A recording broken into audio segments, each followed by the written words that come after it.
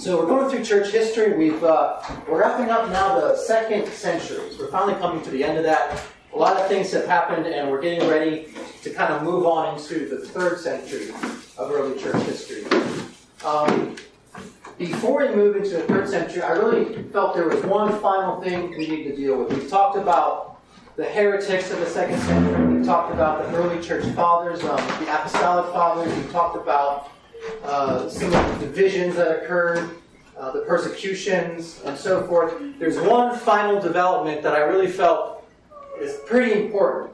It didn't really fit into, at least in the way that I had penned it out, didn't really have a good fit in the chronology per se. So this is a little bit parenthetical, but we kind of have to deal with it, especially before we really move on to the 3rd century. So I want to do that today. And just kind of let you know, as a way of note, I probably don't have as many primary sources today to look at. I'm really leaning heavily on two guys, Philip Schaff, who's kind of a classic authority on the early church fathers, and then also Frank James.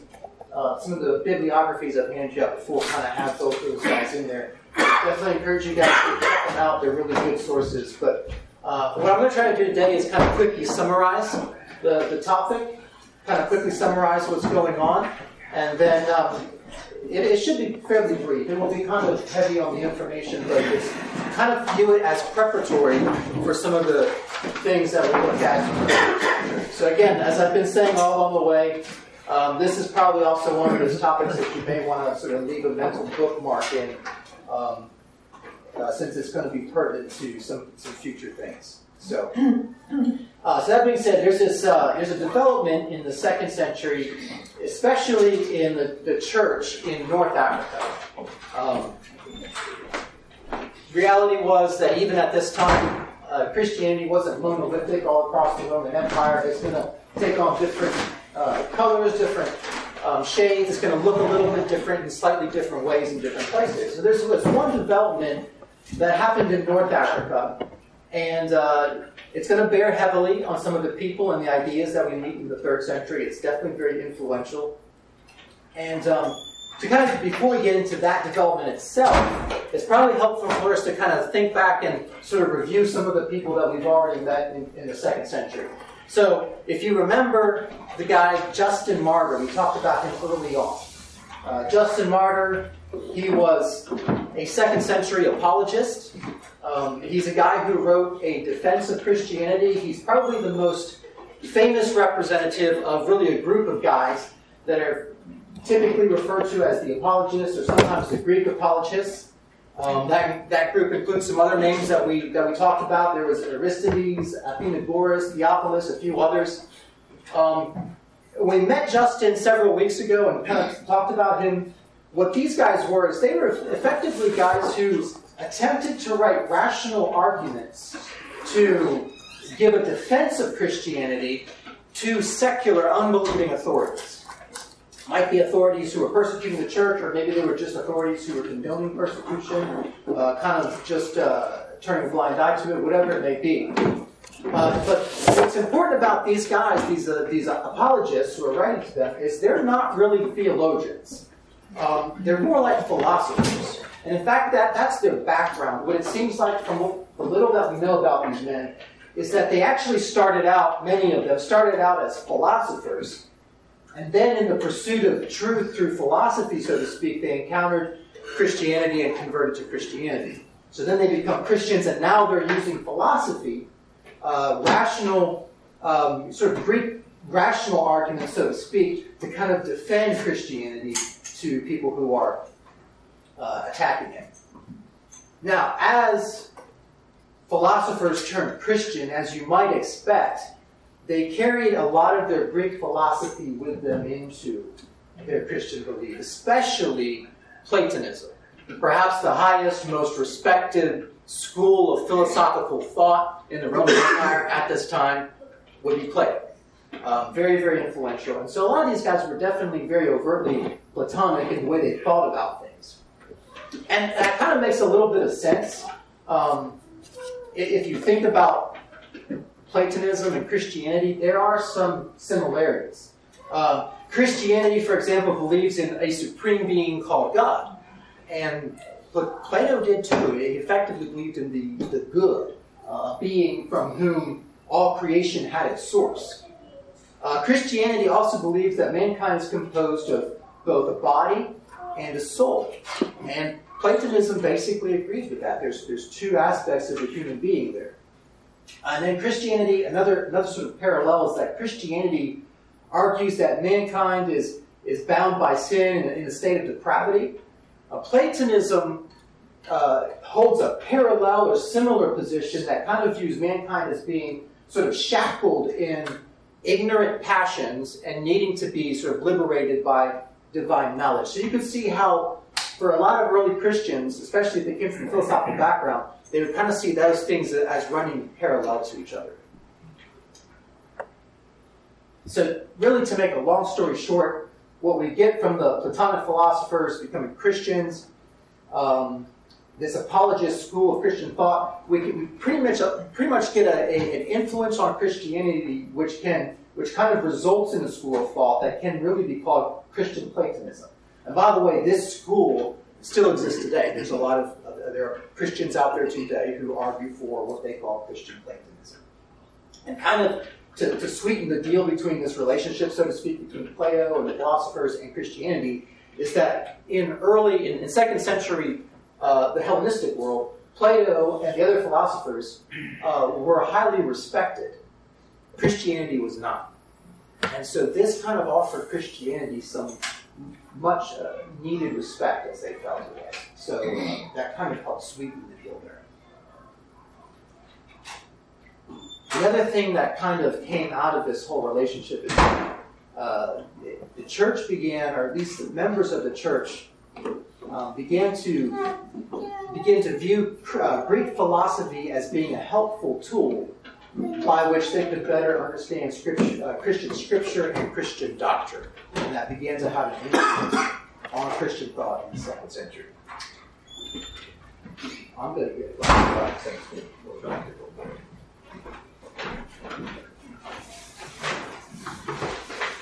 you look at the map, though, over there, there's a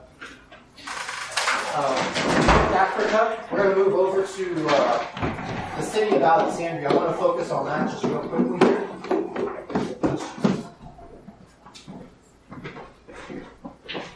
So up here in North Africa, we have the city of Alexandria. I want to focus on that a little bit because Alexandria plays a really key part in this whole story here.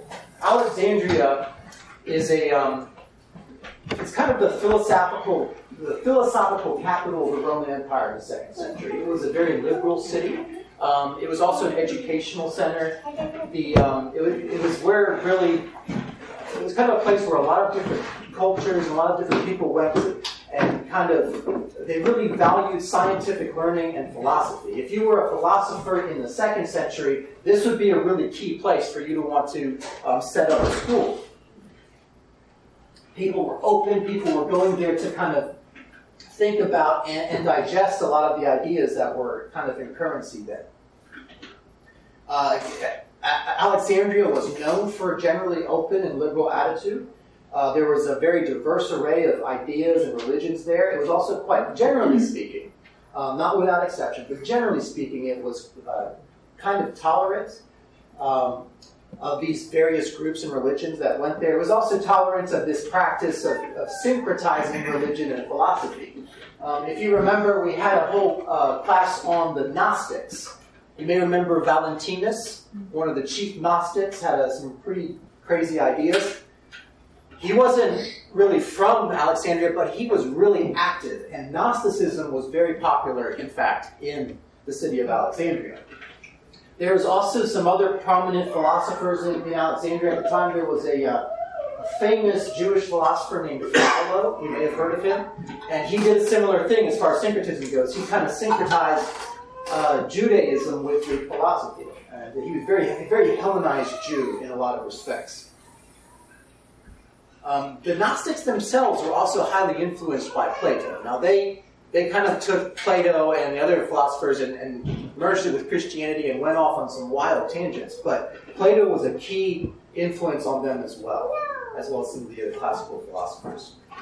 Now, what we know about Alexandria is that sometime perhaps in either the middle part or early part of the 2nd century, Christianity took root there, and a church was born. We don't really know what all the details were, how it got started. There's some early church tradition that Mark may have been involved. We don't know if that's true or not, but it's kind of shrouded in a little bit of that historical mist there.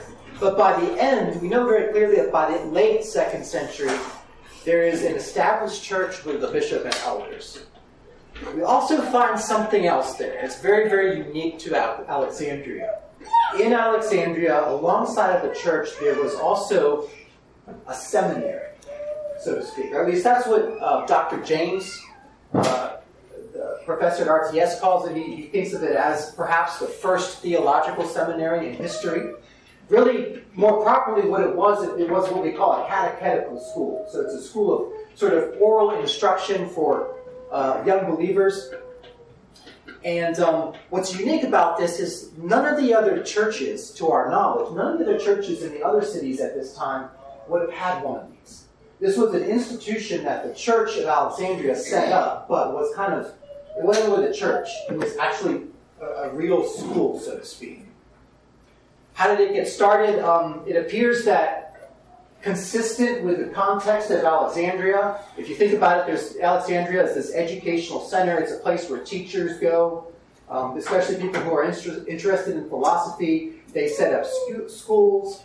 People go there and become pupils. They join these schools.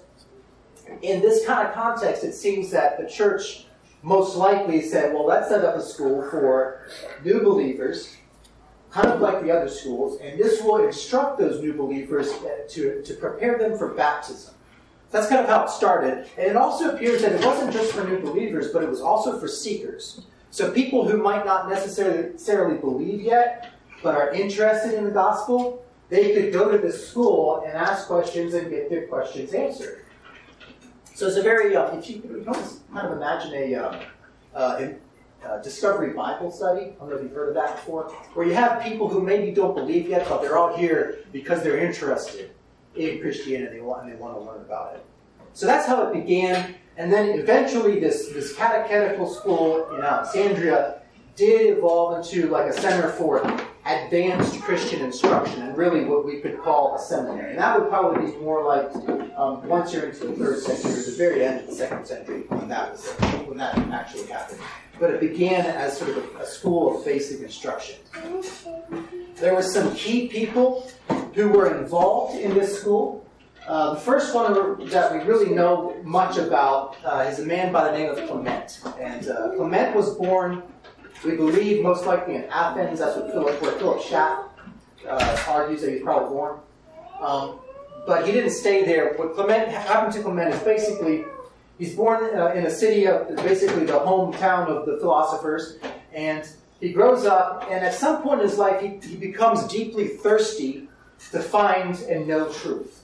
And so he starts a journey, a philosophical journey. It turns into a spiritual journey. And basically the way you did that back then, if you wanted to learn philosophy, if you were a seeker of truth, is you found a master philosopher. You would go find someone, you'd attach yourself to him, kind of like an apprentice to a master, and he would teach you everything he knew, so to speak. So that's what Clement did. That's at least how he started. But it appears that he was repeatedly disappointed.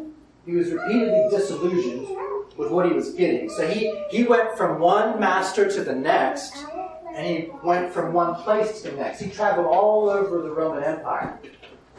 So finally he ends up in Alexandria. Pretty much never really finding what he's looking for until he gets to Alexandria, and in Alexandria he meets a guy by the name of Pontanus. We know very little about Pontanus, except that Pontanus was apparently a Christian philosopher, and the head of the catechetical school there in Alexandria.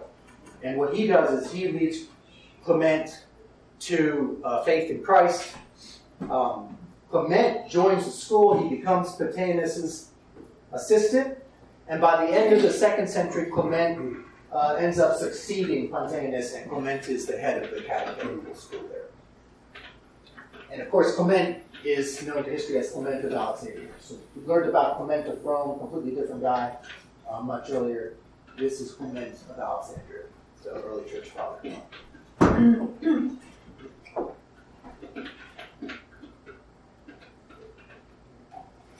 Any questions here before I move on?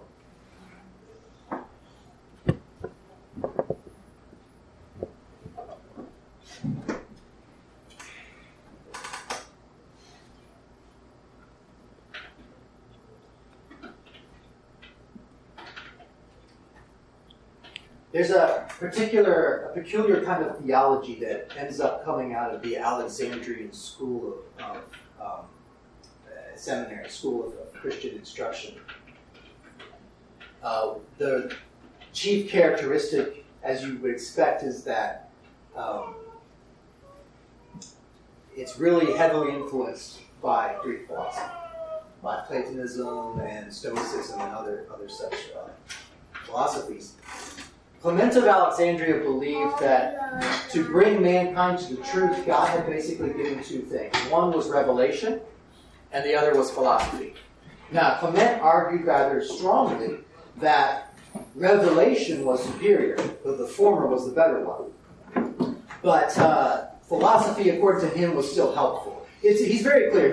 For Clement, revelation in apostolic scriptures is the way a person is initiated in faith and can obtain salvation. However, for him also, philosophy and scientific inquiry are still important tools for the Christian to attain to a higher, deeper, more mature, you could say more perfect knowledge and virtue in the faith. So the goal for Clement and then some of his successors is to become what they call a true Gnostic. Now, they are definitely influenced by the Gnostics. It seems like all the evidence that we can see in history is that the school at Alexandria had some Gnostic influence in the way that they thought, in the way they saw things. Now, they departed from the chief Gnostics like Valentinus and Basilides, departed from them in some key respects. Some of the most offensive claims of the Gnostics, the school at Alexandria rejected. Clement rejected, and his successor rejected. So, for example, the Gnostics argued that the creator of the world, the God of the Old Testament, was not really the highest God. He was this lower demiurge, and there's this greater good above him. The school at Alexandria did not buy that. They totally rejected that. They stayed pretty close to orthodoxy on a lot of things in Alexandria. But they still bought this idea that in addition to faith, and in addition to revelation, the Christians still should look for this higher, deeper knowledge. So that was very much a Gnostic influence on those guys in Alexandria. So when Clement and others after him talk about the true Gnostic, so the quote-unquote true Gnostic, they aren't really talking about people who go after Valentinus and some of the fairy tales that he propounded. And it wasn't so much, at least for Clement, it wasn't so much the idea that faith or that philosophy supersedes faith, but rather that it becomes an important tool to exegete and better understand the scriptures that God has given. The end result, you could say, is that with respect to some of the most essential truths about God, about his son Jesus, Clement is basically orthodox. He submits to Scripture. Outside of that, though, he does have a tendency to kind of speculate, which is typical philosophy. And as a result, it does tend to lean more and more Platonic in a lot of ways. Now, Clement is not really himself. He's generally not seen as enormously influenced on the church worldwide in his own time. But what he does do is he eventually goes on to have a pupil that he does influence who is named Origen. And Origen, in the 3rd century, that will meet him, he's actually very influential, becomes very famous, and has some significant has a significant part to play in that part of church history. In total, really the combined influence of the Greek apologists, the catechetical school of Alexandria, really and possibly some other factors as well, they all led many people in the early church in the 2nd century and 3rd century to come to kind of begin more and more to consult the wisdom of the philosophers as they went on their quest to understand the doctrines of God and the gospel as they're explained in Scripture. And so it began to be a trend. And some places this trend was stronger, other places it was weaker. Really, this trend towards Greek philosophy in Christian theology had its proponents and its opponents. Toward the end of the 2nd century, there's another guy, he's a Roman lawyer, and his name is Tertullian. He gets converted to Christianity. He enters the church, he takes it very seriously, he becomes an elder. I have one source that says he's a bishop, and one source said that he didn't become a bishop, so I'm not sure about that. But just by way of preview, Tertullian and Origen are two of the most influential theologians of the 3rd century, but they're also two of the most controversial, possibly the two most controversial. But they're each controversial in very different ways. They take entirely different approaches and kind of go different directions. Tertullian was not an admirer of the Alexandrian school's tendency toward Greek philosophy. He was very much against it. In one of his books, he wrote a very, very famous line that basically set out his opinion on this. And he says this, quote, "What indeed has Athens to do with Jerusalem? What concord is there between the academy and the church? What between heretics and Christians?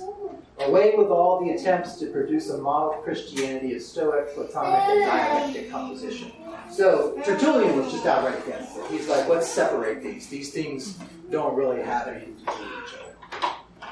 So in the next century, as we get into the 3rd century in our coming classes, we're going to meet Tertullian, we're going to meet Origen and several others.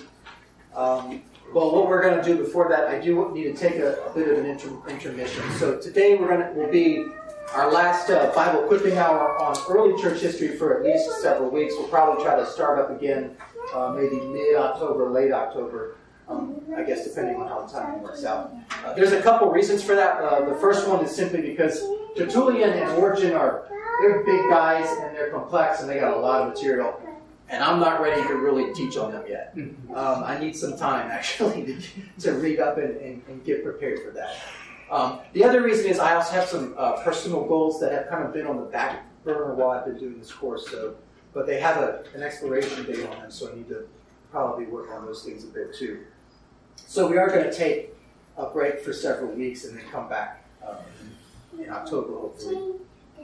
And hopefully then it'll be a good. I'm hoping this will be a good place to kind of take that break because we're moving from one century to the next, and hopefully we get to the next century well prepared. I hope. So today's lesson, I'm going to confess, it's been kind of heavy on the information, but I did want to leave you guys with one key biblical encouragement to take away. I think one obvious overarching fact about the 2nd century, and this isn't so much related to what we're talking about today, but I think it's just as a summary of the whole 2nd century that we're looking at. The overarching fact that stands out to me is that the 2nd century church had a very strong commitment to the apostolic scriptures, regardless of who you're talking about. The terms Old Testament and New Testament apparently were both coined in the 2nd century. Even though the New Testament was still not fully identified, it wasn't officially drawn out. They didn't have an official statement. The church didn't have an official statement saying these are the books, these are the 27 books yet. They had a concept of what it was. They largely agreed on it, and they had this concept of the New Testament. That term, New Testament, was actually used in the 2nd century. The early church did clearly believe that the law and the prophets inherited from the Jews were scripture, and they also held that the writings of the apostles, along with the Gospels of Mark and Luke, were authoritative and Holy Writ. We can see this because the church used these scriptures for preaching, for teaching, for refuting their opponents in debates. And even where you get these experimental theologians like Clement and Origen to come, what you see is that they were willing to use, while they were willing to use and consult philosophy, they still saw Scripture as superior. They still argued that Scripture was the authority. So you can, and I definitely will find some faults with some of their hermeneutics, the way that they approach Scripture, but it still remains a fact that they consider revelation authoritative. We're also really, I think we're partly indebted to Clement of Alexandria because he quoted so much Scripture at such an early date that we know that certain books are authentic, books like the Gospel of John. Later on in history, there are critics who come along who try to argue that John was this later anachronistic forgery. It's pretty untenable when you see guys like Clement and Irenaeus this early on quoting the Gospel of John all over the place. It's pretty untenable. So even guys like who get a little experimental, so to speak, there are actually some really good proof that the books are authentic that we have.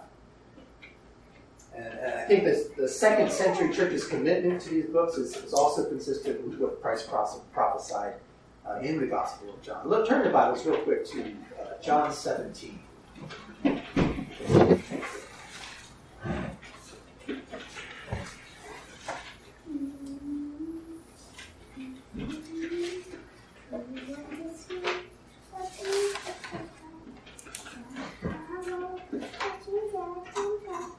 John 17, we're going to read verses 6 through 8. This is Jesus praying to his Father, and he says, I have manifested your name to the men whom you have given me out of the world. That's the apostles. They were yours, you gave them to me, and they have kept your word. Now they have known that all things which you have given me are from you. For I have given to them the words which you have given me, and they have received them, and have known surely that I came forth from you, and they have believed that you sent me. Now go ahead and look down at verse 20. He's still praying to his Father, and he says, I do not pray for these alone, but also for those who will believe in me through their word. The church believed very, very strongly in these words here, in this idea that the apostles were God's chosen special messengers. And they treated the writings of the apostles as really the ultimate authority. They didn't have the term sola scriptura yet, but they had that concept, and that's what they believed. It's very clear. Again, even the most experimental of them believed that. Their hermeneutic may have been questionable, but they had the strong conviction that the Word of God was the authority. And that's what they moved into. They moved from the 2nd century into the 3rd century believing, and became really the guide for That's really all I have for today's lesson. We have maybe a few minutes. If there is anything, whether today was this class or not, anything about the 2nd century you might have a question about, or if there's anything that you wished I would have covered that might not have covered,